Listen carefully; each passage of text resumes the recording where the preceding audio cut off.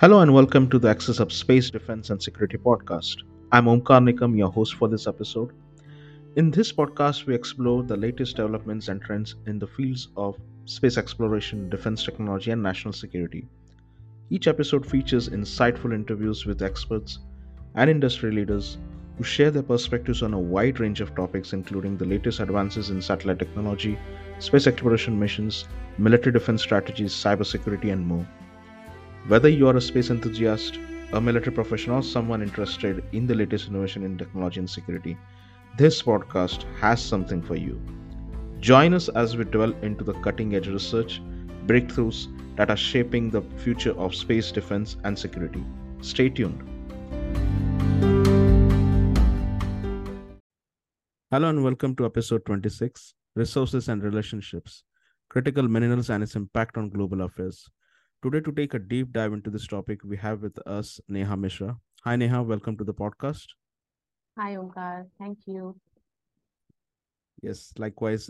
We are really glad to have you on the podcast because it's a very as you know the topic tells it itself that it's a very rare occasion that we find experts in this topic, especially and that too the people who might even provide some perspective on the space affairs as well from this side.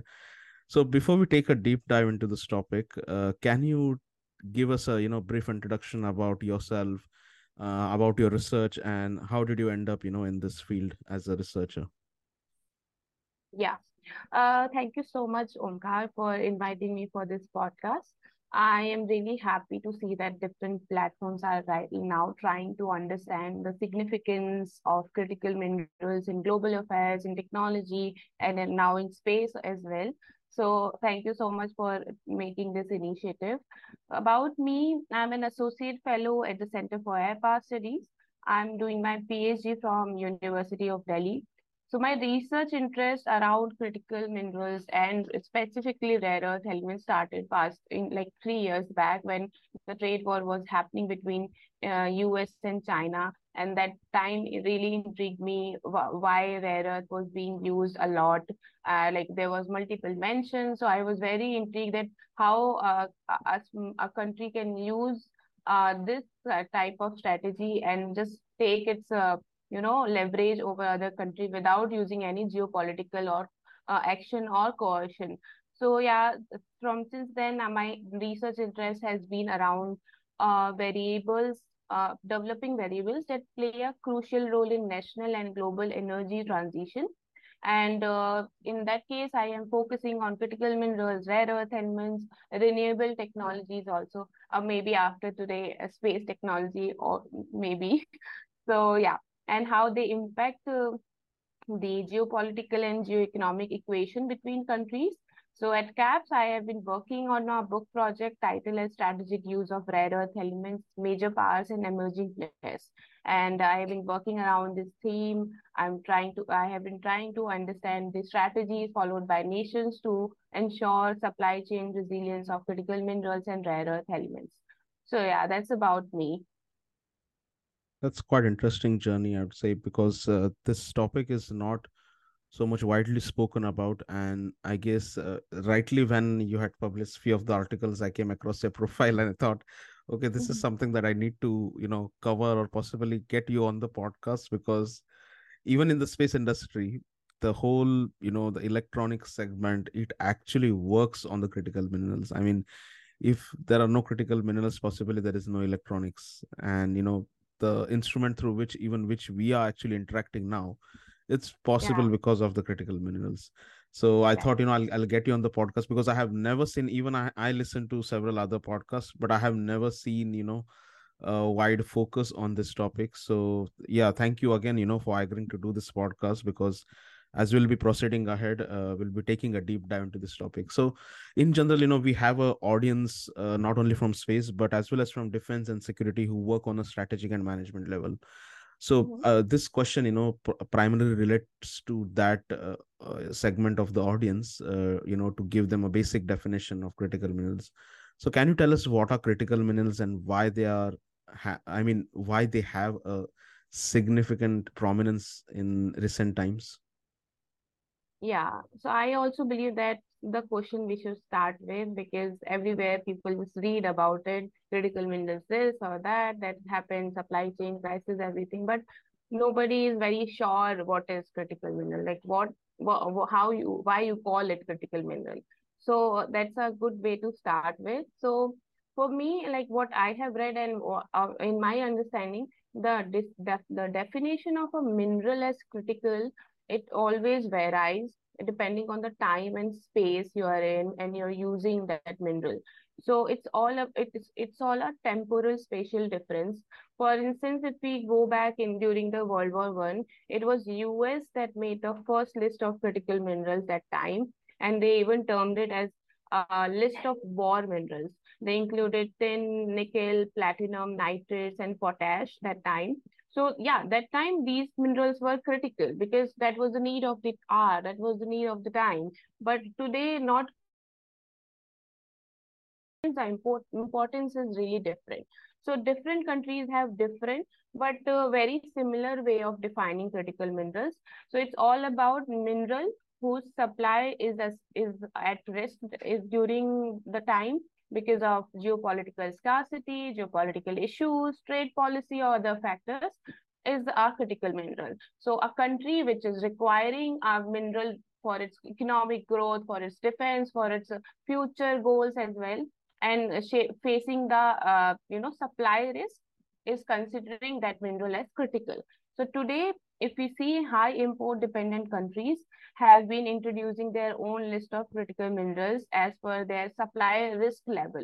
So it's all about the demand and supply right now, you can just ensure a resilience in that. So for instance, if we see rare earth elements and lithium, they are also very important in countries energy goals and their defense production and everything, and they are focusing in that direction. So in the recent times, these minerals have gained global prominence due to three major factors for me. Geopolitical events that have been happening around these elements. We are seeing that how uh, every day, like some export embargo, some geopolitical crisis happening and everything, then that is also affecting the supply chain. So that's the second factor, supply chain crisis. And yes, the global energy transition, because mostly these minerals are being an increasingly significant part of countries focus and emphasis, because they are trying to focus on their global energy commitment. So yeah, that's how you define critical mineral. There is no such definition of critical mineral which you can take for like 10 years. For instance, if we take the case of rare earth elements, today they are important. Today they have increasing importance and everything. But 10 years down the line, if we will find a substitute, if only if we will find a substitute, we will find a cheaper alternative. Obviously, that time that mineral will be critical. So there you go with the definition of critical minerals. Yeah. All right. So, can you please name a few critical minerals and how do they impact global relations? The reason I'm asking this question is because at the end, everything boils down to the global politics, the international relationships. Yeah. So, just tell us like what are these minerals? Maybe name few of them, and just tell us briefly about like how they impact the global relations. Yeah. Okay.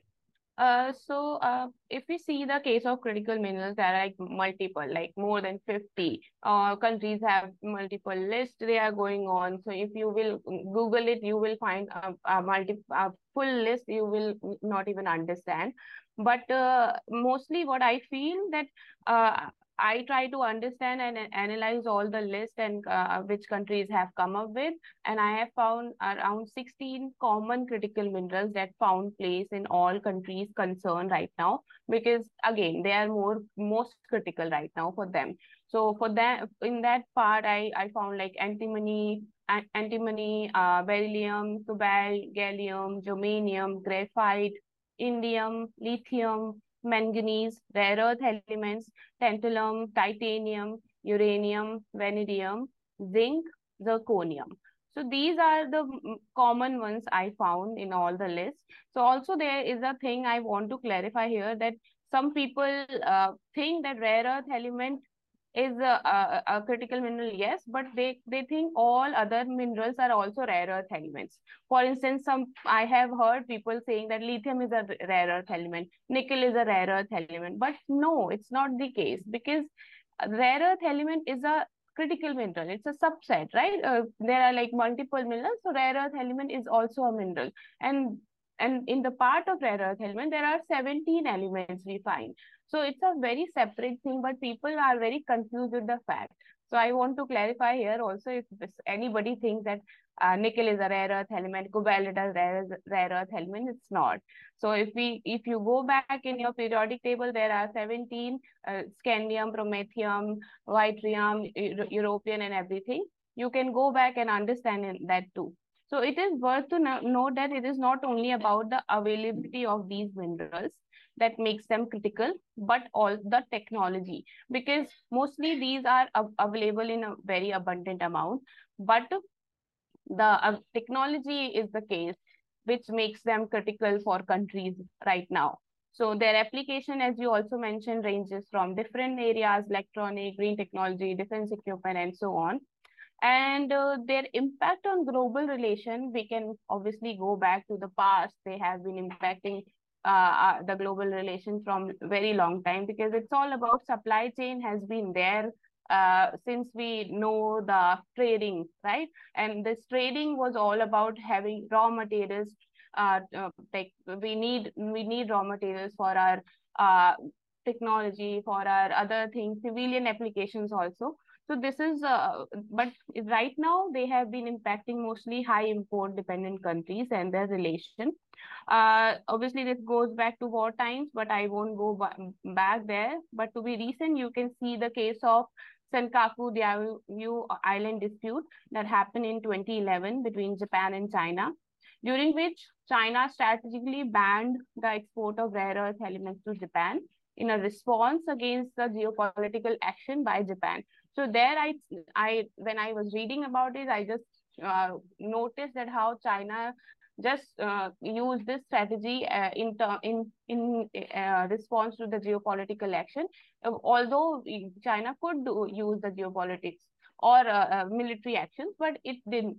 So it really affected Japan's automobile industry and also its GDP that year. And since that event, not only Japan but all the import dependent countries were became more concerned about securing their supply chains, and not only for rare earth elements but also for other minerals as well.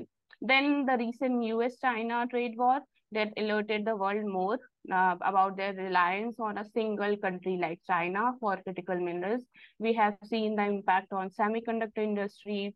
We have seen the impact on defense industry, pharmaceutical industry, and like permanent magnets, batteries, everything that which we require for our defense, for our other technological growth. Everything is dependent.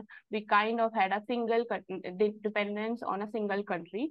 So this has been shaping the global relation right now at bilateral, trilateral, multilateral level. We have seen the initiatives like multilateral quad.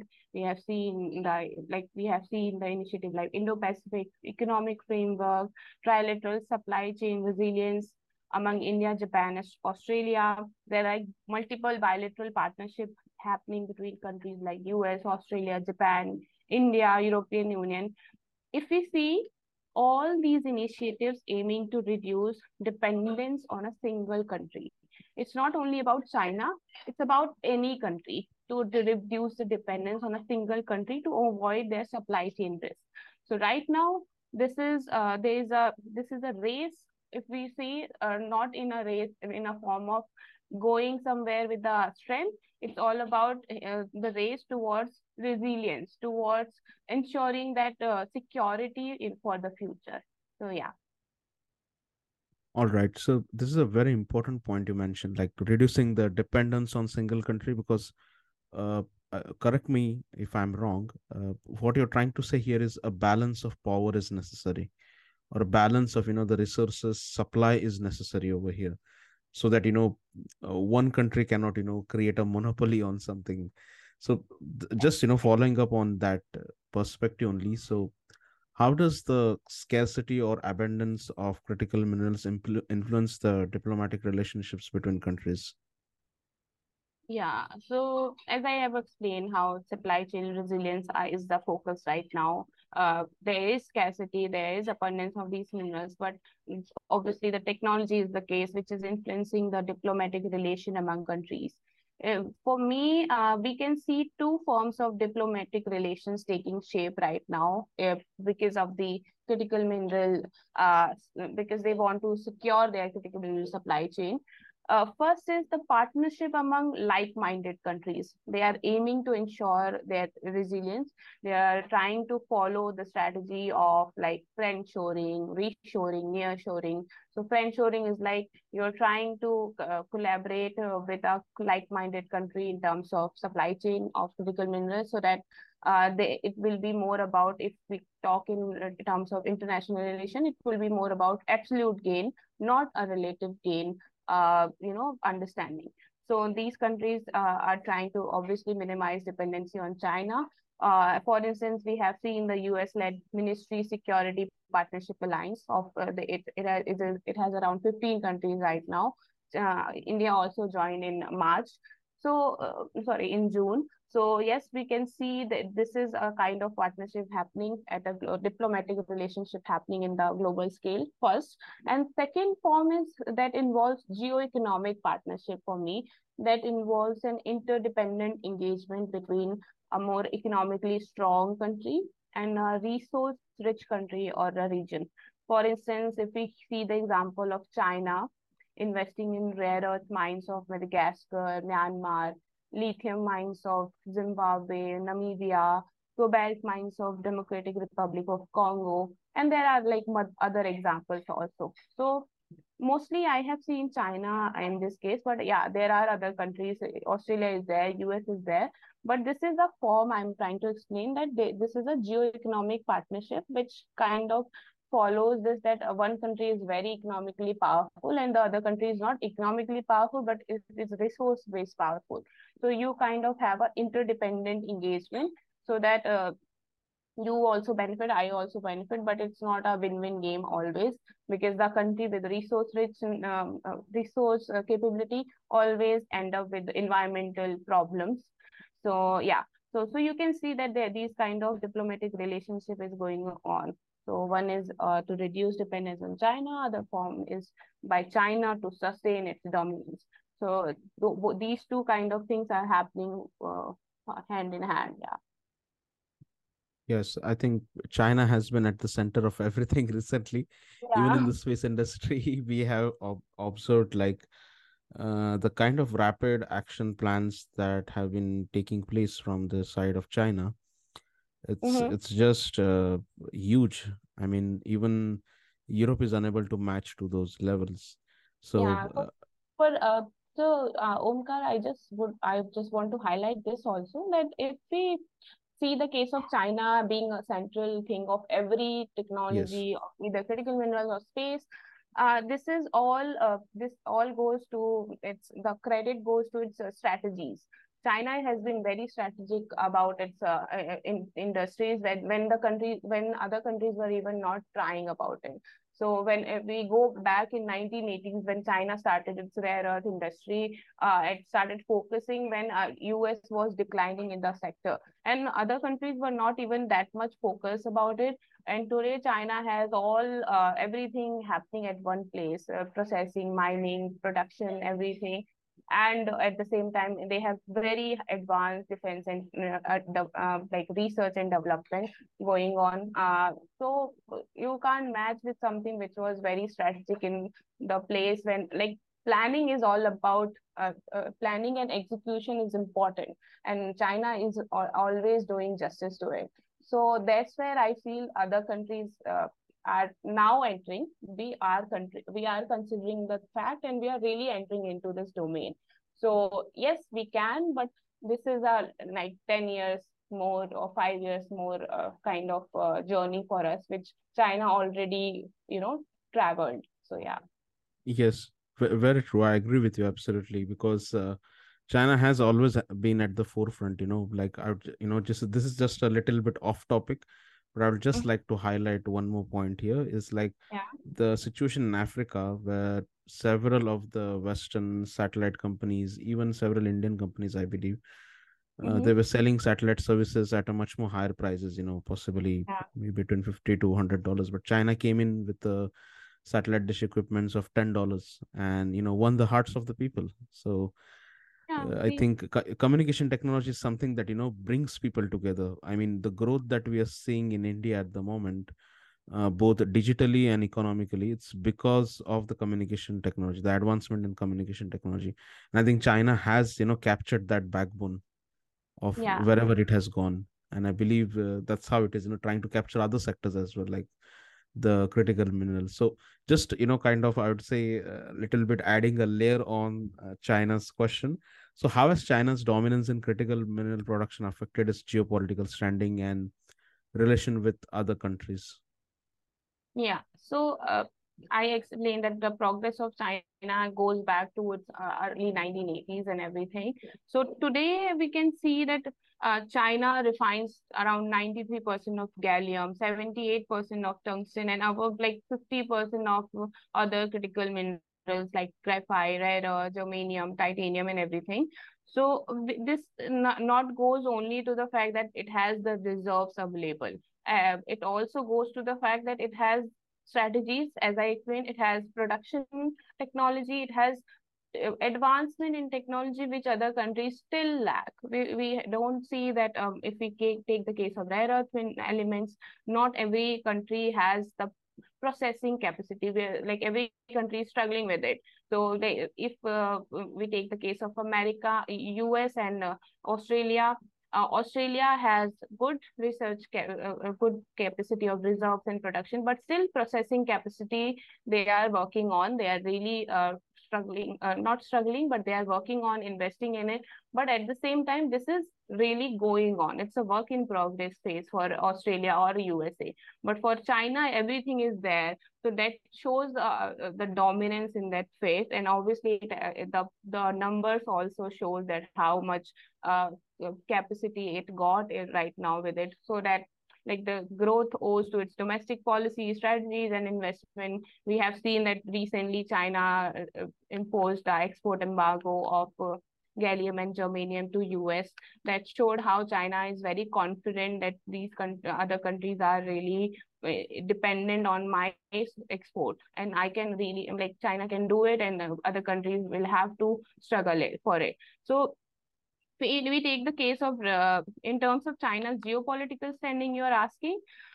We have seen multiple events that show that China has a strategic use also of these minerals, from the Senkaku Island event I explained to the recent export ban of gallium and germanium. China has been showing its leverage over the world multiple times, that how they are dependent on a single country like China for their sources. But the confidence has been reflecting in their public comments as well, such as of there was a famous statement by Deng Xiaoping in 1992, that he said that if the Middle East has oil, China has rare earths. That showed that yeah, if Middle East is strong because of its oil, China is strong because of its rare earths. And even during the trade war with US, the official newspaper of Chinese Communist Party, it stated wrote that we advise that US side not to underestimate the Chinese side's ability to safeguard the development rights and interests. Don't say we didn't warn you. So this was a clear statement written in its official newspaper, which was showing the confidence China had. But at the same time, the confidence is not very overconfident confidence also, because I have noticed that China has been trying to be very strategic to ensure its supply chain resilience as well. As of October 2021, over one-fifth of all loans given to Africa by Chinese banks, especially to countries with significant natural resources or strategic importance, they are like very high amount, but they are really towards the resource supply chain resilience. So that includes Angola, Djibouti, Ethiopia, Kenya, Zambia. all the investments, also the investment I have explained above, like the in the lithium and cobalt mines. So we can see that yes, global geopolitical standing is there, yes, but at the same time, it maintains its relation with those countries that are very resource rich. So, just to ensure the supply chain resilience, which other countries are also trying with collaboration with each other. But China is trying in a geoeconomic way. Yeah. Interesting. I think you mentioned about Africa, and I believe I already covered from satellite communication perspective. I think mining is the sector which utilizes one of the critical technologies from the satellite sector, that is communications. So I believe the China's footprint is definitely increasing over there. And coming to the latter part, can you highlight the importance of critical minerals in space technology? Yeah, good question. So for the space technology, so I have been reading about the importance of critical minerals or application of the critical minerals in space technology in defense sector or in aerospace also. So I have seen that mostly they are used in manufacturing of these technologies, and for instance, lithium, nickel, silicon are being used mostly. But all if my focus has been on rare earth, so I will give you more detail about what rare earth elements we use in space and aerospace also. So if we take the case of Yes. gallium, they are basically being used for production of computer chips, also their superconductivity allows these technologies to have longer age. And if we take the case of neodymium and dysprosium and neodymium are the major uh, elements being used by defense sector. They are basically for defense sector. I have seen that they are mostly used for missile guidance system and everything. So these are like this will go more technical in my side, but what I would say that most of these technologies needs permanent magnets, and the permanent magnets require further the critical minerals. And to ensure those permanent magnets, like not only permanent magnets, we need other kind of elements as well, but major key is permanent magnets. So where there I see that yes, critical minerals, especially rare earth elements, are also being used at very high in a very high amount. If we take the case of India, India, like IREL, Indian Rare Earth Limited, it majorly exports or supplies its processed rare earth elements to the defense sector, because that is using high amount of rare earth elements for its defense production. But for other application, we are still lacking in that phase. But you can see that how much importance it is attached to the defense or space technologies. Uh, the country like India also doing, because we don't have much processing capacity.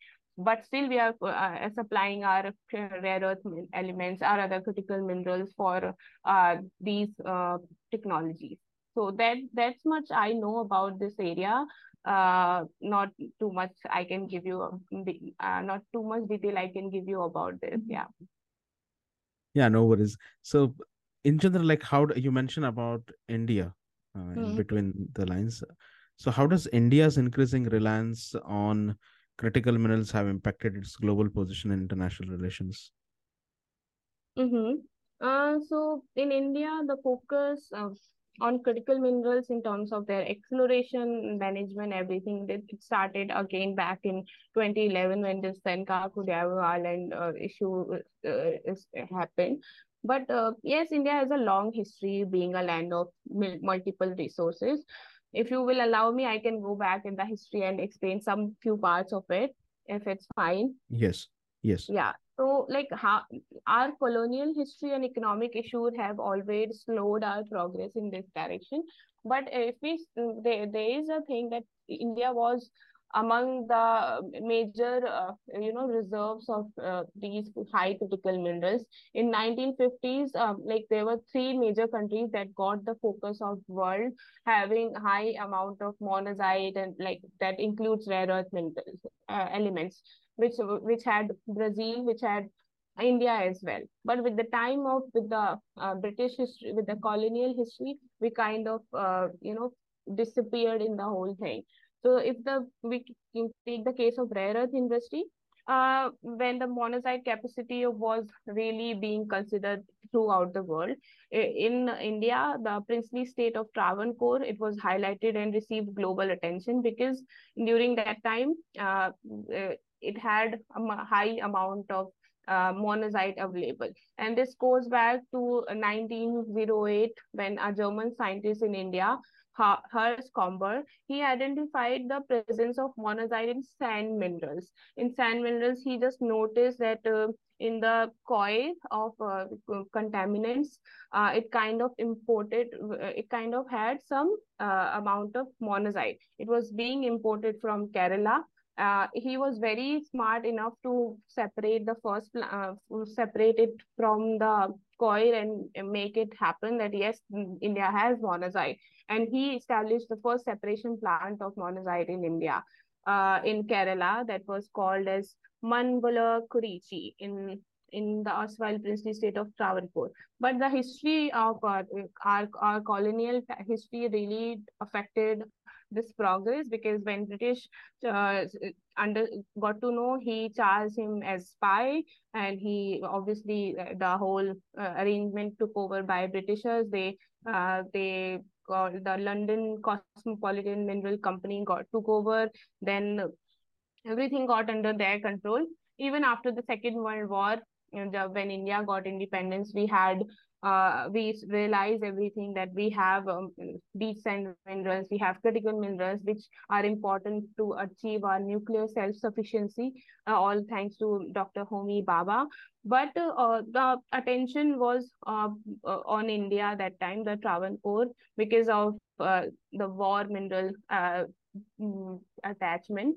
And yeah, but as a whole, India really struggled to keep the best use of its own resources. Even that time, how much intervention was being happening, and we had no money, we were struggling with our obviously the economic food security and everything. So we could not focus on too much on our resources and advancement. And obviously the strategic use was the race was going on, and we took like we were very behind. So I won't go in much detail. It is a podcast not about India's then. It is a podcast in itself. So if you want to read more about it, I can give, this is a chapter by me on rare earth elements and India's neighborhood. So coming back to your question, the domestic consumption of rare earth elements in India has been increasing in the past 2 decades, and since the liberalization of our economy and increasing the engagement in the world as well. We are trying to increase our engagement. Why? Because we want to ensure the security of the supply. Because it's not only about we don't have exporting capacity as such right now. We are just importing. So for our domestic use, we need countries with like-minded strategies and everything to those who can invest in our uh, those who can just give us some planning and everything. We are trying to coordinate. We need to work more in this direction. There are developments going on. Countries are working. India is working. There are policies coming, but it's all about policy and execution. But if you are good in policy but execution is very slow and very poor, you cannot cope up, you cannot match the growth of the world. So as we can see that yes, we just got the critical mineral list out. So we think, I think maybe we can have some more diplomatic connections. Right now we have with Australia, with US, with Japan, but the execution is still under progress. Yeah. So all this, I would just try to explain that yes, India's geopolitical position is there in the global in terms of critical minerals. Why? Because countries have been understanding the India's potential in the history as well, because they were interested in India. But recently, India has been more deprived of the technology, which can come up with the diplomatic engagement. If we can see the recent MSP Mineral Security Partnership Alliance, India got the membership, because last year when it was launched, India was not offered a membership that time, and it was a very thing of debate among countries. But then realized, if India got it, because yes, no country can just lose the good reserve country. Obviously, we don't have much technology, but we have good reserves. We have untapped reserves. So there we can see, yes, our geopolitical standing is very, very strong, but we need to focus on the strategies. Yeah. All right, that's a quite an extensive answer, and I believe you gave a really good, insightful nuggets, because even I was not aware about the German scientist that you mentioned about that Yeah. incident. Definitely, it would be really great if you can forward after this podcast a link, and so that I can possibly get your chapter, or the complete link to the book itself, so that people can possibly purchase it, or read it, or access it through their library cards and all. So if you have the link of the book, if it is already published, Yes, then you yes. can send me. If it is going to be published also, then you can send me later on also, because generally a lot of people try to ask me after the podcast, "Okay, we were listening to this point, can you send us a reference to this?" So Yeah, generally, I yeah. think, as you mentioned, this is a very important point that you just discussed, and it will be really great if we can put up the link to the your chapter, especially Yeah. in the Yes, description it is. section. Yeah, it is already published, so I will forward it if anybody wants to know more about it. It's all about India's history and in rare earth elements, and the recent times also. So it's good to know. Like, if you will like it, you will obviously get more information. Definitely, yes. And what are the implication of India's domestic production capabilities for critical minerals? I mean, uh, from self-sufficiency perspective also, but leveraging these resources in a diplomatic way for international relations purposes. Yeah. So as I have explained more about India's past and everything, so production capabilities, if we see, are not very much with India right now.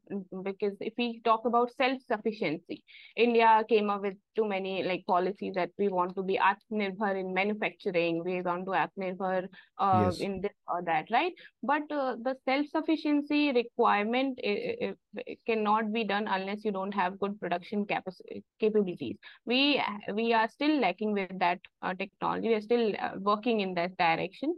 So I would really say that yes, yes, India has leverage in that phase, but diplomatic leverage for India is still there. Why? Because we have the reserves. Because in a world where reserves are really declining, if we take the case of China, China started with 90% of reserves in 1980s. Now it has some 69 or 70%.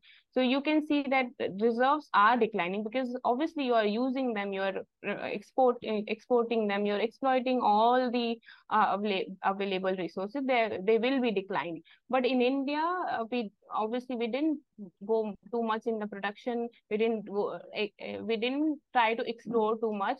So there we have a lot of reserves available. Untapped reserves we don't even know how much reserves we have. The Geological Survey of India is now working in that direction. If we have seen in the past 6 months, we have seen how lithium reserves were found in Jammu and Kashmir. Some reserves were found in Andhra Pradesh. So there are things are going on. So we can see that yes, we have reserves which are not even listed in the factual tables or everything. All right. So after having this wide range of perspective, I'd like to know from the point of West how we look at the critical elements, or the uh, I would say in general the geopolitics of the critical minerals, Mm-hmm. because this has been a kind of a issue, Mm-hmm. where we have seen a lot of Western nations are not really good nation building countries. For example, the United States. I Mm-hmm. mean, there are examples of Iraq, then of course Syria as well, then Vietnam. So somewhere the Western nations, or the Western sphere has almost failed at several points in the history to build a nation. So, from your perspective, what role the West will play in the geopolitics of critical minerals and how it will affect India? Yeah. So you're right that West has been playing a role like this in Vietnam or in Iraq and every places. But these are the cases of some other geopolitical aspects. If we take the case of energy or energy transition, the behavior or the approach of US or West is very different, right? Because in the past we have seen when the oil crisis happened, after that US had to suffer a lot. Other Western countries that were dependent on in Middle East, they were also suffering a lot. But what the approach was of especially of USA, it was to shift towards alternative, which the US did. It came up with its very good amount of shale gas, and it tried to lose the dependence on Middle East. So this was the case. And if you see, there are multiple cases where energy agreements or energy partnership or energy kind of interaction has been happening, and the behavior of US is kind of very different there too. If you take the case of Chabar, India and Middle East, India and Iran were interacting when US implemented its again the JCPOA, it withdrew from JCPOA again. So this was a case when it affected uh, like USA didn't approach the whole situation of India and Iran the same way it used to do in the past, because it was about energy again. So and if we take the case of critical minerals again, yes, critical in case of critical minerals, USA has been approaching the whole thing differently. In the past, in 2017, Quad re-established and everything, and they had the major topic to focus or concern about was critical minerals. They have been focusing on supply chain resilience. They have been focusing on other aspects. So just to say that this has been affecting the geopolitical dynamics, but not in a way of competition as such. It is more in terms of, as I explained also before, that it is more in terms of reducing the dependence. It is more about having the resilience, not having a competition or geopolitics around it. So and that's the same happening with India also. India is not trying to engage in a competition as such right now. It is more focusing on securing its supplies. So yeah, this is what I feel. All right, yeah. So I believe so. The role of the West and in general all the developed nations is pretty much different than what it is in other verticals of the energy sector. So that's good to know. I mean, uh, nevertheless, we still see China, creating a dominance. I mean, it's a history through several, I think, movements that we have seen recently in the Pacific, that China uses its dominance, as you said, like we have to reduce the dependence on one nation. Mm-hmm. And so, I mean, the creation of monopoly is always a kind of a threat in Yes. any economy. So I believe critical minerals is yet to kind of shed off that monopoly because, of course, China has a lot of reserves. Yeah. So yeah, I believe we are now reaching the end of the podcast.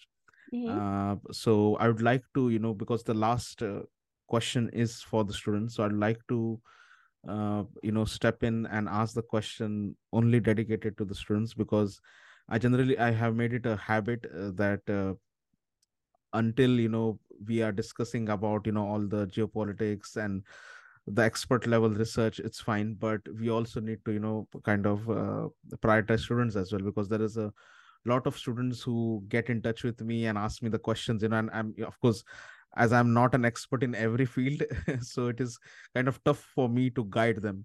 So what I Yeah. do is, like, ask the expert itself the question, like, what message would you like to give to the generations. So Mm-hmm. from that perspective, Neha, what Yeah. message would you like to give to the future generation stepping into this field of research related Mm-hmm. to geopolitics of critical minerals? I mean, it's not only necessary from geopolitics. If you're aware about the scientific side as well, then please feel free to tell that as well. Like, as per your comfort, you can just give, like few guidelines on how students can actually take up this research and possibly amplify Mm-hmm. or increase their contribution in this field? Yeah.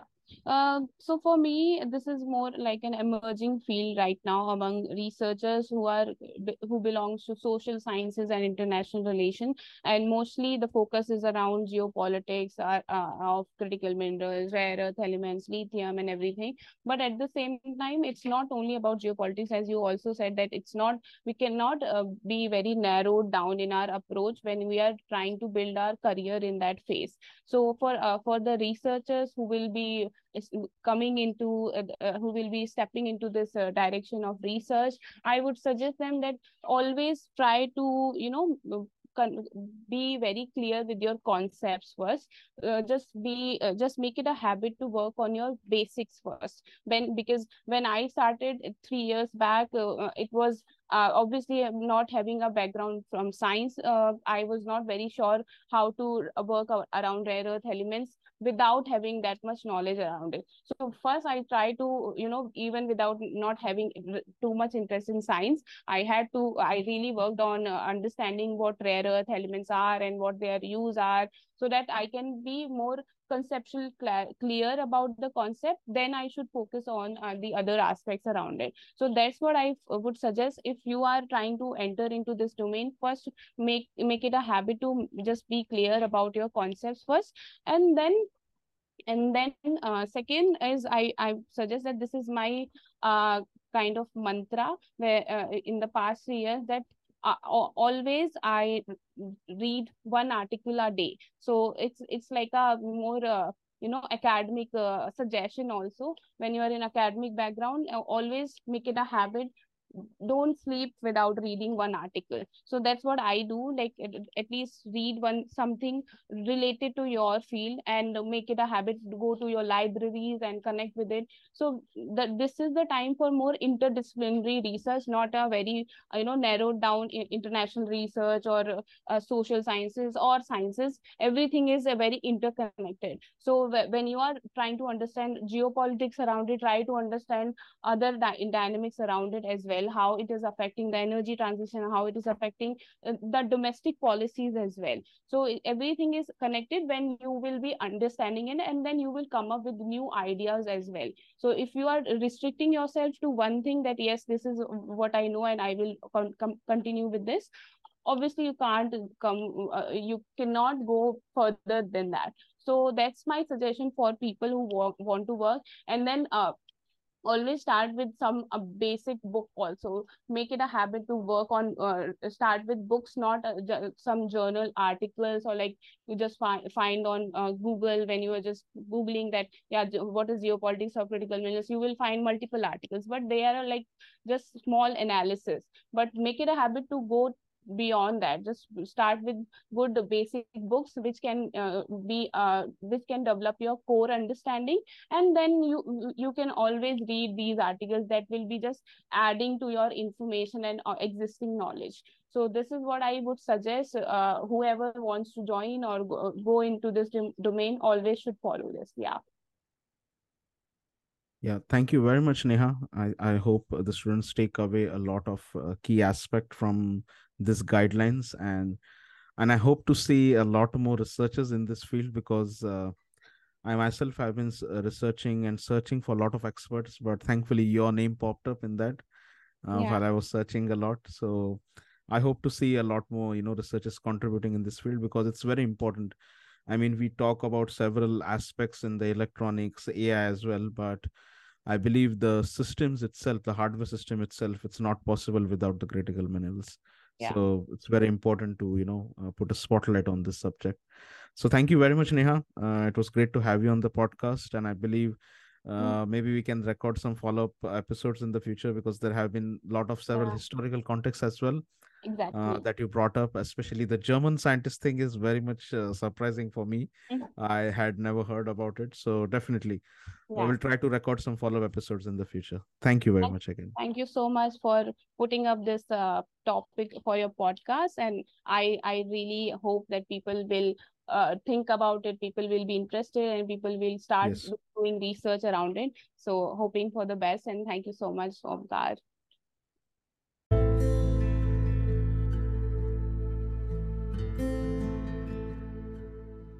Thank you for listening to this episode. If you find our podcast insightful, then please like, share, and subscribe. See you in the next episode. Thank you.